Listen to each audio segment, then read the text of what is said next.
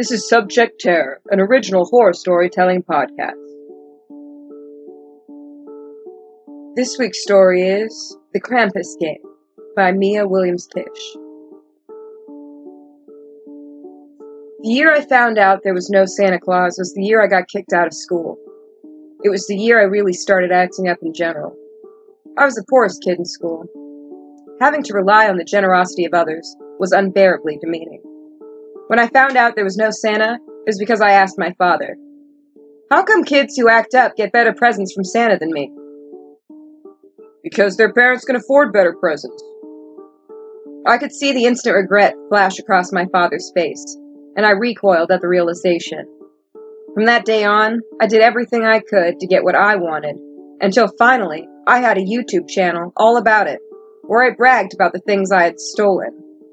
Although I had really finagled my way into all those free products. The cops tried to get me, but in the end, I just had to take down the channel. I'm 19 now. Started a new channel, this time checking out weird websites and getting freebies from the deep web. I had started building back up a following again when I heard of a new video game. It's called Save Early, Save Often, otherwise known as the Krampus Game. I heard it was just a dark horror point-and-click adventure game, along the lines of Franbo, with one caveat. The only way to get a copy of the game was to be nominated on Krampus/darkhour.net. The site would only work on Safari or Firefox, and only between the hours of 12 and midnight. Supposedly, Krampus had outsourced his naughty list. It sounded like some Americans got a hold of a copy of Hellgirl and ran with it. But what the heck? If there's no Santa, there's definitely no Krampus, I thought. According to the legend, you have 6 days to complete the game. But you only get 2 save files and no restarts, which apparently made the game very hard, as there are multiple endings. When the game finally arrived, I laughed. A pixelated Krampus stared up at me through the packaging. Kid's limbs sticking out of the basket on his back. The only words were the naughty declaration across the top. And the inside of the case was a bootleg disc, with Save Early, Save Often, written around it in what appeared to be Sharpie. I ignored the game for 3 days before I saw the mark on my back. I had just hopped into the shower and was drying off when I saw the letters H-O and then O were on my back. I stared in the mirror, rubbing at the letters with my thumb. I still live with my father, so I showed them to him. "You got a tattoo? You're lucky your mother isn't around." I pulled my shirt back down and went upstairs without saying a word. So I started the game. The graphics of the game weren't much better than the cover, an eye-bleeding amount of pixels from an easier impressed generation.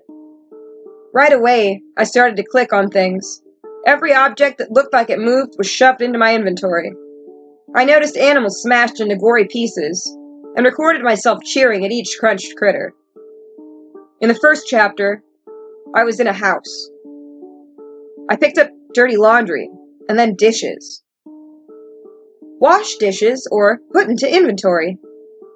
The game gave me the choice, and I went with washing the dishes, before sticking them into my inventory. When I opened my inventory, I noticed my character was dressed in dingy clothes. I went to the washer, and sure enough, there was an option to wash my clothes. I stared at the game. Had I really fallen for some Christian chore simulator? I remembered coming across one of those old Bart Goes to Hell comics online and laughed at myself. Then I remembered the tattoo. I had to check the mirror, but sure enough, it was still there. As it had passed midnight, there was now another H. Back in the game, I washed my clothes and kept looking around the house. There was a pile of money on the dresser in one of the bedrooms, and I picked it up. Red dollar signs popped up on the screen with negative symbols beside them, and I realized I had probably messed up. I went back to the main page to start over, but it started me from the same spot, and I realized I hadn't saved yet. I went back online, but the only additional information I could find about the game was people who claimed to have played it. I say claimed because from the first chapter of the game, they were all different. One user said the game started them out in a workshop. The other said they started out in a post office. Still another was in a boat off the coast of Hawaii.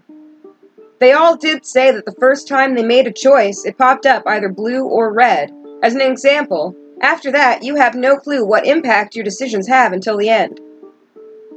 I was now wishing I had looked into the comments more.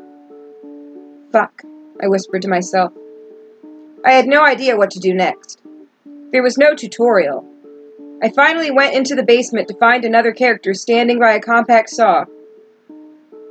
Hey son, would you give me a screwdriver? I accidentally clicked on the saw. The images that came next were not pixelated, and I watched as a man lost his arm before my eyes. Then the screen went to black with white text. Chapter 2. I puked into my trash can as my mind processed the all-too-real video I had just seen. Even on a time crunch, I had to stop for the night. I waited until my dad went to bed so I could sneak out my vomit-filled trash and drank some NyQuil to help me sleep. The next day I woke up, pissed, and went right back at it. I tried to load for my last save, but it kept coming back to the Chapter 2 page. You can't even go back chapter to chapter? However, when the game loaded, to my open inventory, I could see I had a severed arm in the top right, floating in space. Then, when I closed my inventory, I could see the next area, which was a school. There were lots of kids, but you couldn't talk to them. I didn't go out of my way to kill any more animals, avoiding some of the birds in the hallway, but not really caring if I clicked on them and squished them. I finally found a teacher who wanted me to bring them some homework. However, when I went to my locker to retrieve it, I found a severed goat head and a machete. I clicked on them, adding them to my inventory. I saw the goat's head floating above the arm. I realized this was a Krampus game. Maybe I was overthinking it. My homework was apparently taken by a classmate, and I had to get it back from her.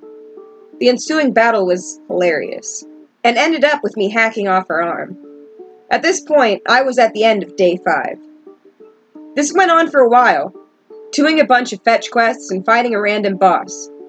I collected body part after body part, accompanied by videos of excruciating torture. I only puked a couple more times, before I finally finished the game. The final boss was Santa Claus himself. A crying sprite of Mrs. Claus clutched the neck of a crying reindeer, which finished with the video of a man brutally beating a man to death while his wife and child sat in the background. I rejoiced, and set my head down on my desk and dry heaved into it. I relaxed and pulled up my shirt, expecting to see the letters gone, but still seeing the H-O-H-O-H. I went back online and Googled what happens after you beat the Krampus game. After a few pages of searching, I found an Ask page about it. Brandy69. So I just finished the Krampus game? Save early, save often. But the tattoo didn't go away. Does it take some time? Born Again 98. Did you do a passive run?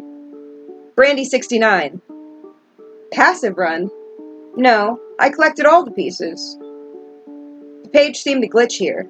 The cover of the game imposed at the bottom, in red lettering, which was definitely not allowed on the site. Guest 0100100000. Naughty. Bad ending.